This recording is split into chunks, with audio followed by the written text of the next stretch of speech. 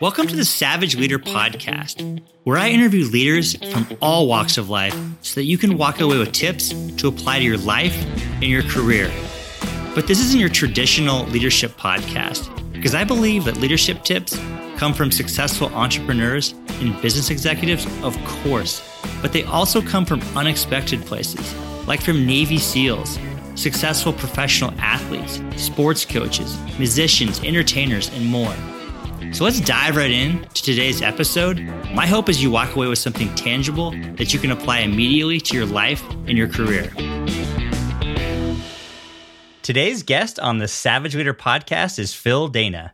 Phil is the head of HR at Dendreon, a biopharmaceutical company that develops immunotherapy treatments to battle cancer. Their flagship product, Provenge, has been used to treat over 40,000 men with advanced prostate cancer. Hey, Phil, thanks for coming on today. Thanks, Darren. It's been awesome to reconnect, and thanks for having me on the podcast. So, Phil, it's interesting to think about your background. Is how does a ex-Navy guy doing a lot of different things before, how do you get into HR?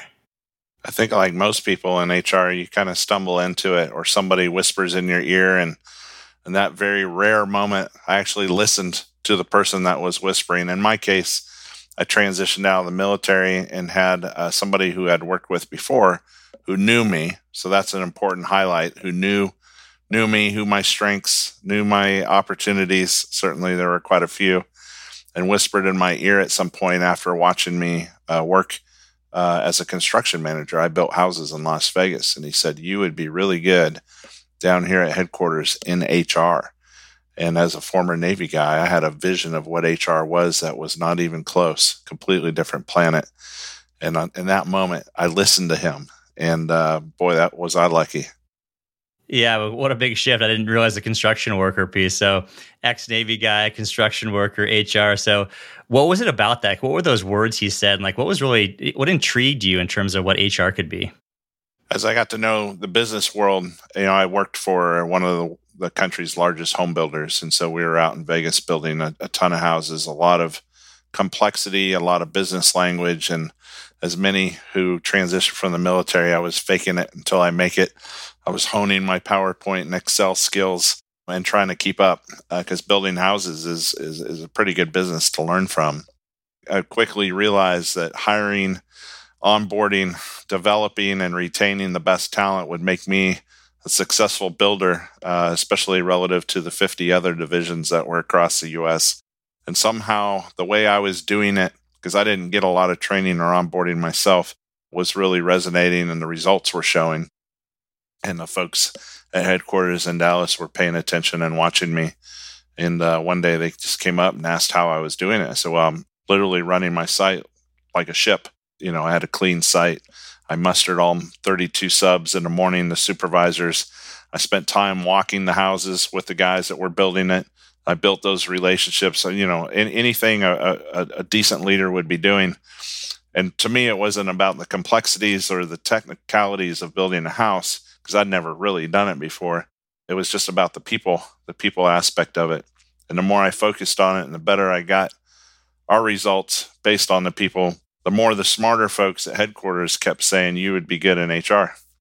Yeah, it's interesting is think about just how roles have changed and how certain C-suite titles get elevated into that table. And how has the role of an HR leader evolved over the years? Obviously, you've had a long track record. You've worked for some very, very large brands. So how has HR changed? How has the perception changed in terms of HR as being more of a strategic function? Yeah, I think it's definitely come full circle to the Jack Welch days, where a head of HR could possibly step into a CEO role. And I think truly the best HR leaders, and I'm still striving to be, so this is not a this is me kind of statement, but the best HR leaders know the business down cold, could probably step in to most of the aspects of business and run those or lead those.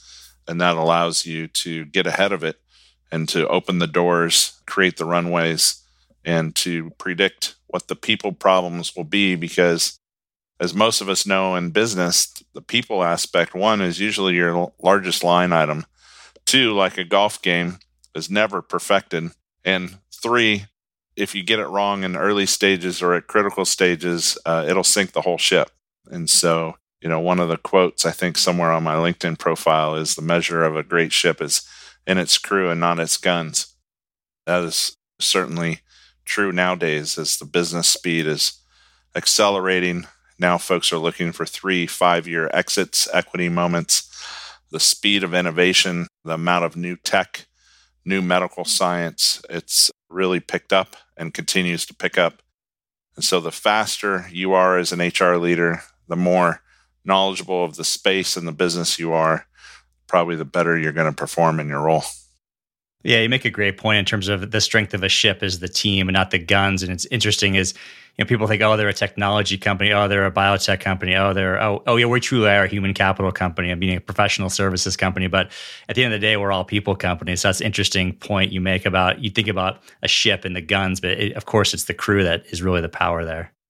I'd love to do a beta test someday, and maybe McKinsey or somebody like that has already tried it, but I would love to build a team of the best leaders I can find on the face of the planet, and then have no technology. And then over here, have the best tech, something super cool, groundbreaking, but have average, mediocre folks and leaders, and then just throw a surprise tech on the team of awesome leaders and a great team and see which one wins. I think if this was Vegas, I would bet on the team of superior people versus the tech. Yeah, I think it's an important point is the people, the technology really should enable the people, not replace the people. So you mentioned something else interesting in terms of just the pace of business increasing. Like, talk to me about, what are the implications from a people perspective and from a culture perspective as well? Definitely perceptions are shifting quickly. Looking at my LinkedIn profile, I look like a gypsy. The reality is every time I moved, it was a zig and zag. It was an added tool in my toolkit, which enables me to be an HR leader for a startup and a turnaround simultaneously. I wouldn't survive if it weren't for some of the zigs and zags and the battle scar tissue, difference between wisdom and knowledge, right?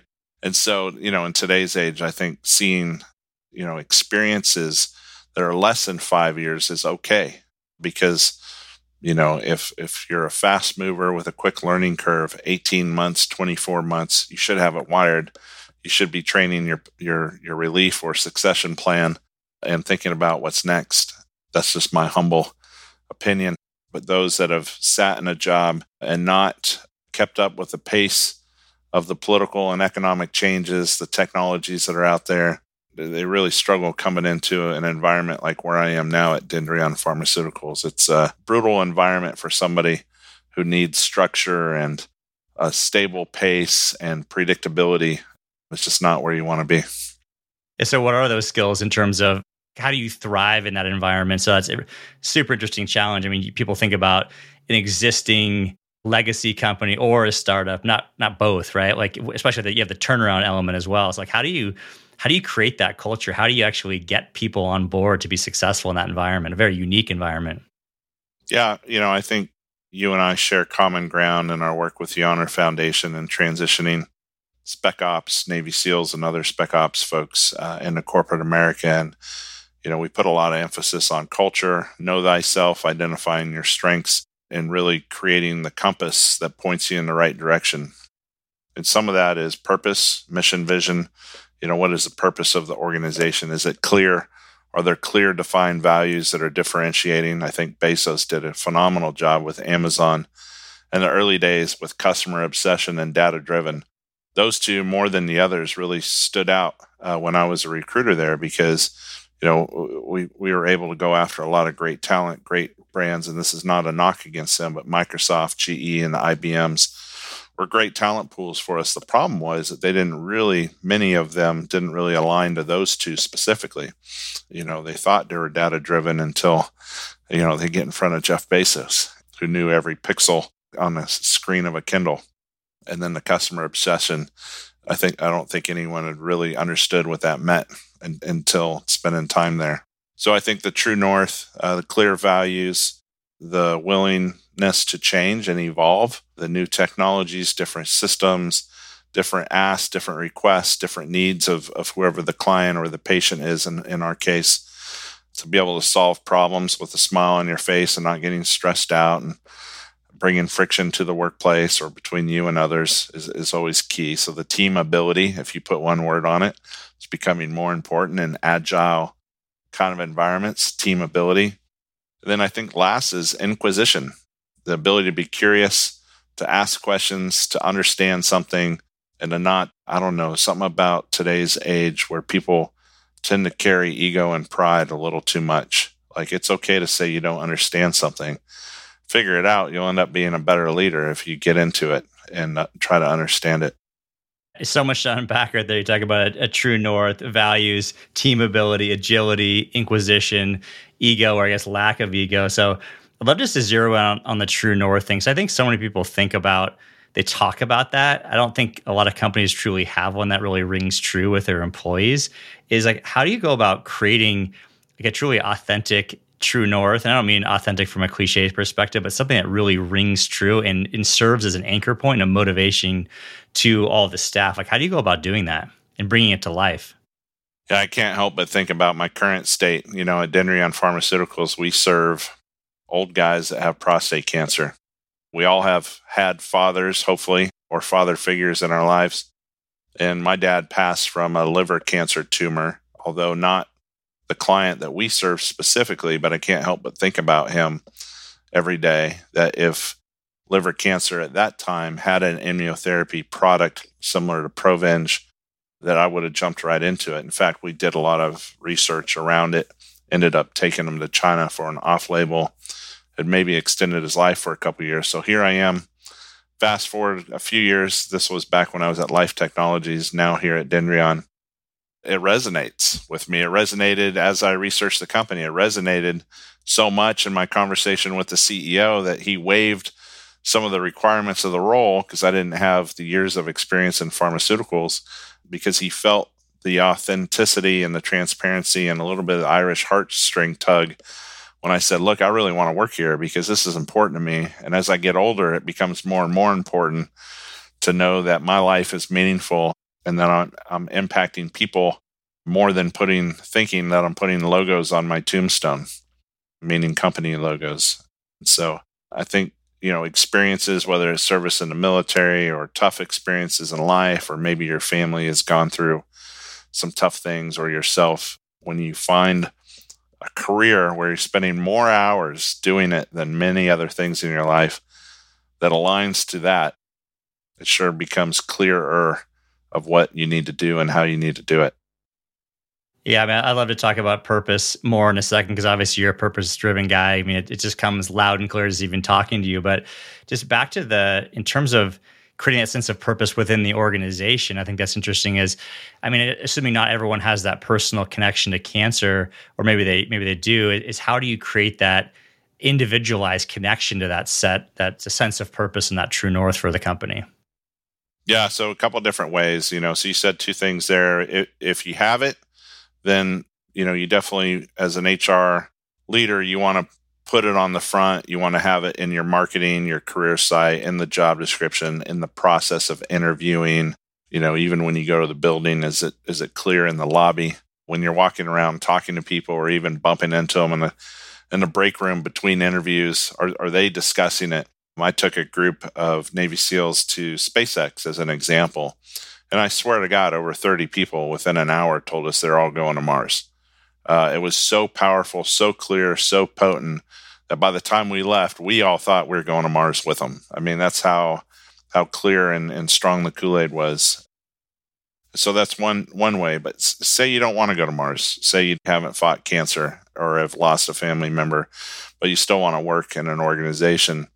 The best thing you can do is bring it in, incorporate it into your day-to-day. Whether it's pictures, videos, or actually bringing the patients in to meet everybody. Nothing was more powerful for me than to meeting one of our patients at Dendreon Pharmaceutical at a national sales meeting and talking to his wife about the impact our company had on her life, their life, the family's life, as well as bringing a patient into a manufacturing facility and having two of the people that worked on his product took his blood cells and turned it into the product, put it back in his body to change his life. For that patient to meet those two people that were in the lab working long, crazy hours to do that, I didn't need to be there. I wasn't a part of it, but to see that and to feel the interaction, extremely powerful. Many industries, the great FedEx stories of Fred Smith hiring senior execs all the way to EVP level and making them drive a truck for 2 weeks. When I started at Amazon, I saw Jeff Bezos in a pick and pack situation in Reno in the early days, wrapping Christmas presents to get through peak season. And I think the savage leaders, quoting your book, those are the types of leaders that will set the example, get everybody pointed in the same direction, because you really believe in the purpose so much that everybody's going to feel it.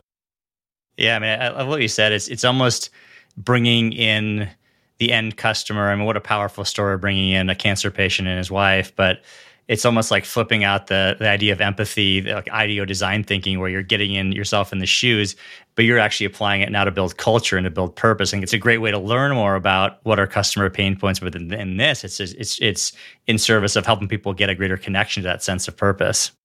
Absolutely. And, before we started, you talked about some of the quotes from folks that have read your book, The Savage Leader, and what it meant to them and how it impacted them. And that was a big deal to you, clearly. You brought it up, and the passion and your energy lit up. So as, anyone that wakes up in the morning wanting to do a good job, putting long, hard hours into a job, again, usually more hours in the job versus your family or anything else in life, to feel that, to get that, to measure it, it's sometimes far more important than compensation or anything else. Yeah, it's funny. Most people say it's about the money, but as you know, it's not really about the money. Maybe to some extent or some short duration, but yeah, that sense of purpose. I mean, for me, doing something that matters and seeing shifts in people, and it's not about ego when I see how the book impacted people, but it's like it feels great to see people change in their lives and get past barriers and obstacles. Like, to me, that's what gets me super pumped. It's awesome. So that sense of purpose, it's an interesting topic because it may seem inaccessible to most people, right? So I talk about creating purpose in like creating it, not finding it, because most people don't have that, that flash of light experience. Some do, but the majority don't, at least based on my perspective. But how do you, from an organizational perspective, create a sense of purpose when you don't have necessarily a clear connection, like a Dendreon to helping cancer patients, or the Honor Foundation in helping former special ops guys transition into the civilian world, like a manufacturer or just a professional services company? Like, how do you go about creating a sense of purpose? Because I know you've worked with a range of companies, from the Intuits of the world to the Zovios of the world, which maybe they don't have as clear of a path to purpose. Like, but how do you do that? Because I'm trying to think about the majority of organizations that exist out there. Yeah, I think, first and foremost, it starts at the top. One of the books behind me, Extreme Ownership, there's no bad teams, just bad leaders. And so as a leader, you have to, whatever the purpose is, you have to communicate it frequently, clearly, and check for feedback that it's getting through to your folks.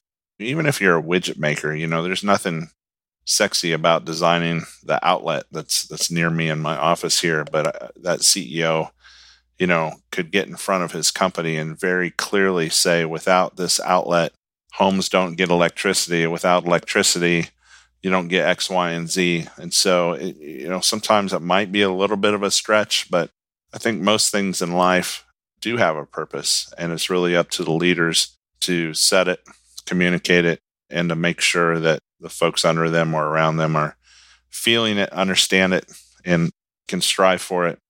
As an HR guy, I also have to say it's, a lot of it goes into designing and executing a great performance management system. Clear job description. How do you set the goals? How do you assimilate, develop, retain towards that? How do you reward the right behaviors? How do you identify the strengths, the opportunities along the way for individual development plans and all that kind of stuff?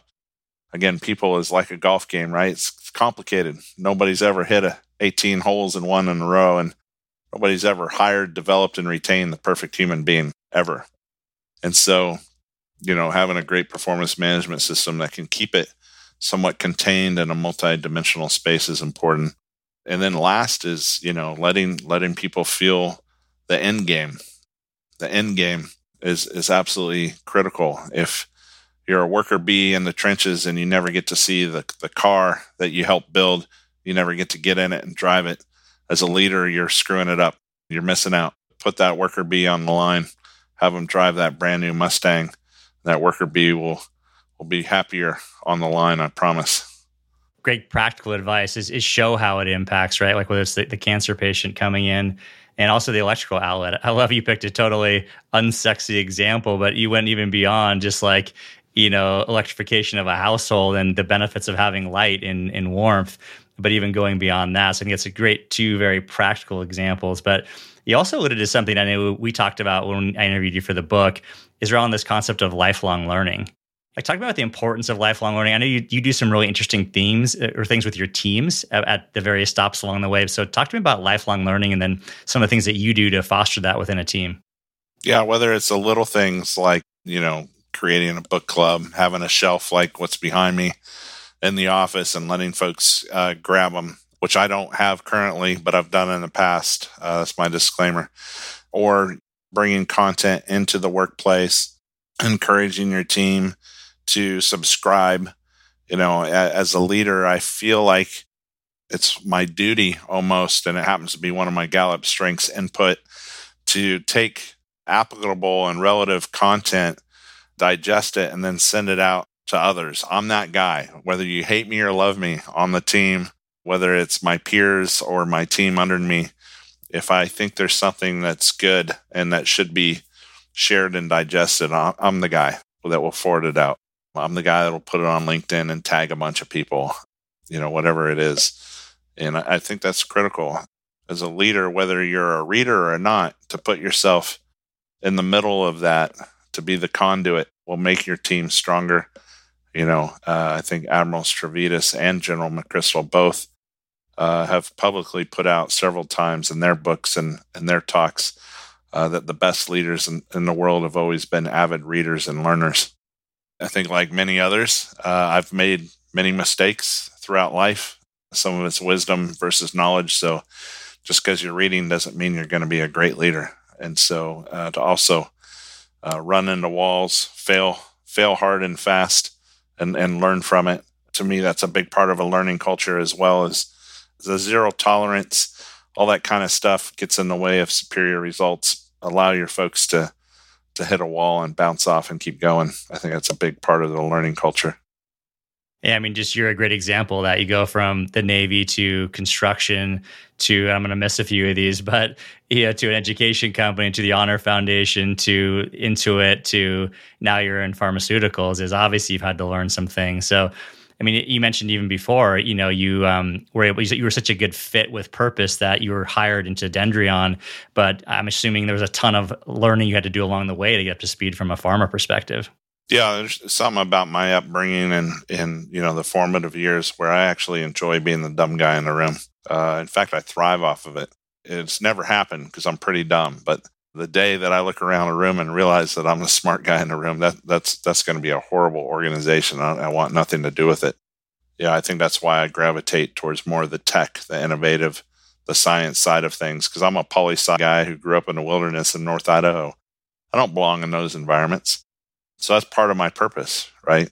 Once you learn that or you have that experience and you feel it, you're like, okay, now I won't go back to that. I won't do brick and mortar.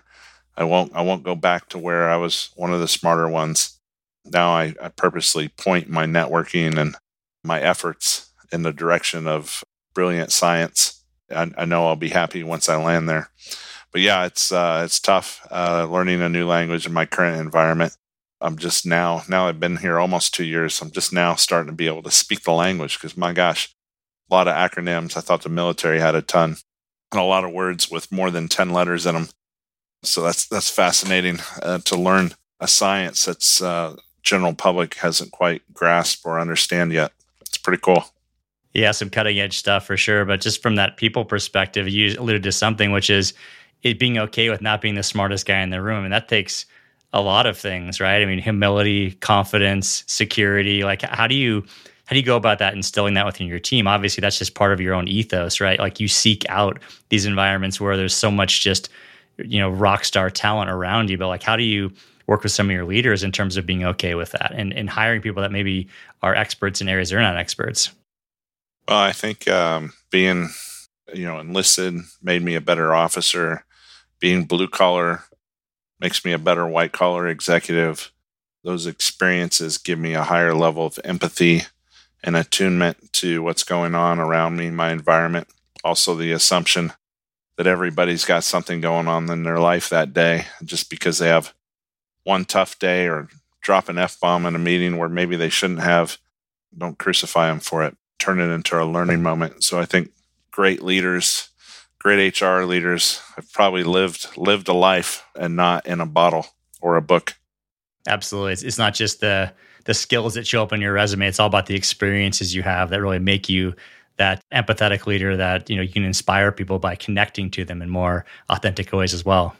Yeah, certainly. I have 2 teammates right now going through some relationship stuff that's, hard not to impact your work, especially in COVID, where you're working from home and everything's kind of intertwined nowadays anyway. And, having gone through some of that in my life, a couple divorces and different chapters of my life, I think it allows me to connect better with them and help them navigate through it in an not easier, but better way.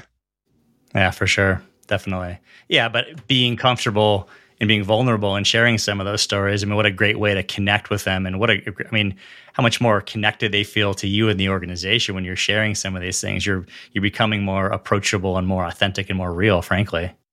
Well, sometimes you just got to go with your DNA, man. I'm an Irishman who was a sailor. I was born to tell stories. And a proclivity to drop F-bombs too, right? It's hard not to. I'd love to just switch gears a little bit because you've had the chance to sit in so many HR talent acquisition seats. Like, what are you seeing in terms of some of the new skills, new experiences? Like, what are you looking for in workers these days? You talked about, hey, it's okay to maybe bounce around a little bit. Hey, it shows some experience. Before, I think sales maybe had the unique pass on that because, like, hey, as long as they could come in and deliver, maybe you're okay with short stints. But it sounds like that's acceptable now too, is just more stops along the way. But what are some other things? Like, what are some skills you're seeing as really must-haves in terms of getting a job these days? I think team ability is becoming the big one. Watching these guys, Mike Sorrell and George and the guys doing War on Talent, it's a great group to follow. They've really been focusing on that, and Jocko and those guys focus a little bit on it. Team of teams, that's a great one. But yeah, the team ability is where consultants are making most of their money now. It's not, do you know what you're doing? Are you a technical expert? It's, are you an asshole when you're working with others at work? How are you being perceived? How are you rubbing off? And in today's age, at the speed at which we're moving, the reliance on technology, and the multicultural, and now we're literally layering in generations as the workforce is getting older and younger at the same time. Team ability, I think, is the big one. I know that sounds obvious, and I'm probably being Captain Obvious there, but I don't think there's a lot of true expertise on that. And being inquisitive, in today's age, to just Google all the answers. Well, what if you're in an industry or you're in new tech, the answers aren't on the internet? What if you actually have to figure out how the garage door works rather than just pushing the button 20 times and getting mad at it because it's not? I've literally on a daily basis watched people in that type of scenario forget that they can open the garage door manually. And to me, that's fascinating. And then 3, I think just good old fashioned hard work. And so I think if there's a new industry out there, it's going to be tied to that. There's shows about it, right? Mike, getting in, getting dirty, getting political about it a little bit, but man, they have a great work ethic nowadays. You're standing out. I don't care what company you're in. You're going to you'll have a great career path if you can just grind and not cry and whimper about it when you need to turn some long hours. Yeah, I think that's so important, especially you think about that more from a startup perspective, right? Like, you have to be. I always like to ask those questions of people, like, how scrappy are you? When you don't have the layers of support, especially if you take someone from a big org that's, got a huge team around them, is like, how scrappy are you? It's like, it's really important, that hard work. I remember back to a very glamorous, at least on paper, internship at Lucasfilm, one of the top 100 internships in America. And well, guess what my job was? I worked in the fitness center in this general store. I was awesome. Filing, which is going to date me a little bit. I was cleaning the pool, and my best job was power sanding the softball benches. So, looked good on my resume. I definitely flipped it to look more positive than that. But yeah, I think it's really important that ability or willingness to get dirty and to work hard. So you break down the team ability stuff. I mean, that's stuff that's sort of always been important. I mean, I think it's, I guess I'm glad there's more of a spotlight on it now, but like break that apart a little bit. I mean, I think about a lot of communication, managers acting as coaches to their teams. Like, what are you seeing though when you think about how you're evaluating someone in their team ability, quote unquote? Like, what are you looking for specifically?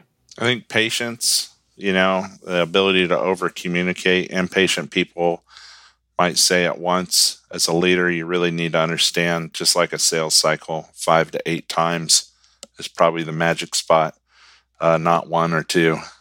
Empathy, the true understanding that everybody's going through something and how to approach people, especially in stressful time periods like now with the pandemic, social injustice, tough, and shifting economy, not easy when you're filling an F-150 truck with $5 a gallon gas in California and so many other things. I think the other one is knowing your strengths, right? So some of the exercises that, you and I are familiar with because we're interested in it, but doing, predictive index, Gallup strengths, Hogan assessments, all those kinds of tools are, really becoming more and more important as people really just want to hit a button and get a one-page readout and have the magic happen for their team to be successful. As you know, that takes hours. It takes a professional coach. It takes science, real science behind it to really have a diverse team of different ages, different cultures. Oh, that's why you react that way when I come into your office unannounced or unscheduled. You're wired to not like that. Now that I know that, I might change my behavior and we'll meet in the middle and we'll work better together. There's a million different examples like that, but companies are in such a hurry right now to push towards their exit or to push towards something that they forget to slow down and take the time to do those types of exercises, offsites, all that kind of connectivity, having a meal together. You can't replace that with a Zoom meeting, I promise. Yeah, no, that's tricky for sure. And you mentioned just the assessments and strengths. And I think one of the biggest benefits of that is just cracking people's heads open in terms of greater self-awareness of themselves, but also awareness of others. So whether it's strengths or whether it's motives and personality styles, so powerful. Just as a great way to start to think about things differently. It's like you and I maybe have the same experience, work for the same companies, but like, wow, we may fundamentally be different strengths, different perspectives. What drives us is different. So I think that's really important to keep in mind. I think about that a lot in terms of greater self-awareness and is also awareness of other people who are different. You just touched on something really important. Feedback. I think that's a new energized hot area in the HR circles. Tools, training, consulting, materials that enable quality, real, transparent, accurate feedback. And so, coming from environments, whether it was a military or high-performing companies, real-time feedback was definitely a thread in the day-to-day operations and abilities. But man, nowadays it's hard to tell somebody that they failed at something and not have them just lose their mind and need the quiet room for a couple hours because you just told them that they failed. And so providing that feedback and creating an environment where it's safe and accepted is I think it's getting more challenging. That's just my observation. Yeah, I led a session actually recently where we were focusing on feedback. So feedback to your team, feedback to your colleagues, feedback to your manager. And it's just such a incredibly powerful tool, but man, it can go really bad too, right? I mean, underlying the whole thing, as you know, is trust, right? You have to develop trust. You can't just come up to someone out of the blue, no context, and just give them a zinger. Can't give them that, don't buzz them with the high fastball. But, it's like positioning it in service of their growth is really helpful. I think also, I talk about making it a habit, like make it part of a routine. For someone who I was definitely very conflict avoidant, and I'm definitely less so now, but making it like part of your route, your cadence, your conversation, your team meetings, getting feedback when you meet with your direct reports or your boss is like make it just like flex it, build it like a muscle. I think it becomes much more approachable that way as well, at least from my experience. I like that little video that's out there where there's some big metal gate and there's 2 or 3 dogs on each side and they're like, just brutal, mean, vicious dogs that are barking at each other and the gate's opening and then the gate's open and then the dogs stop barking, wagging their tail, and then they go off and play together.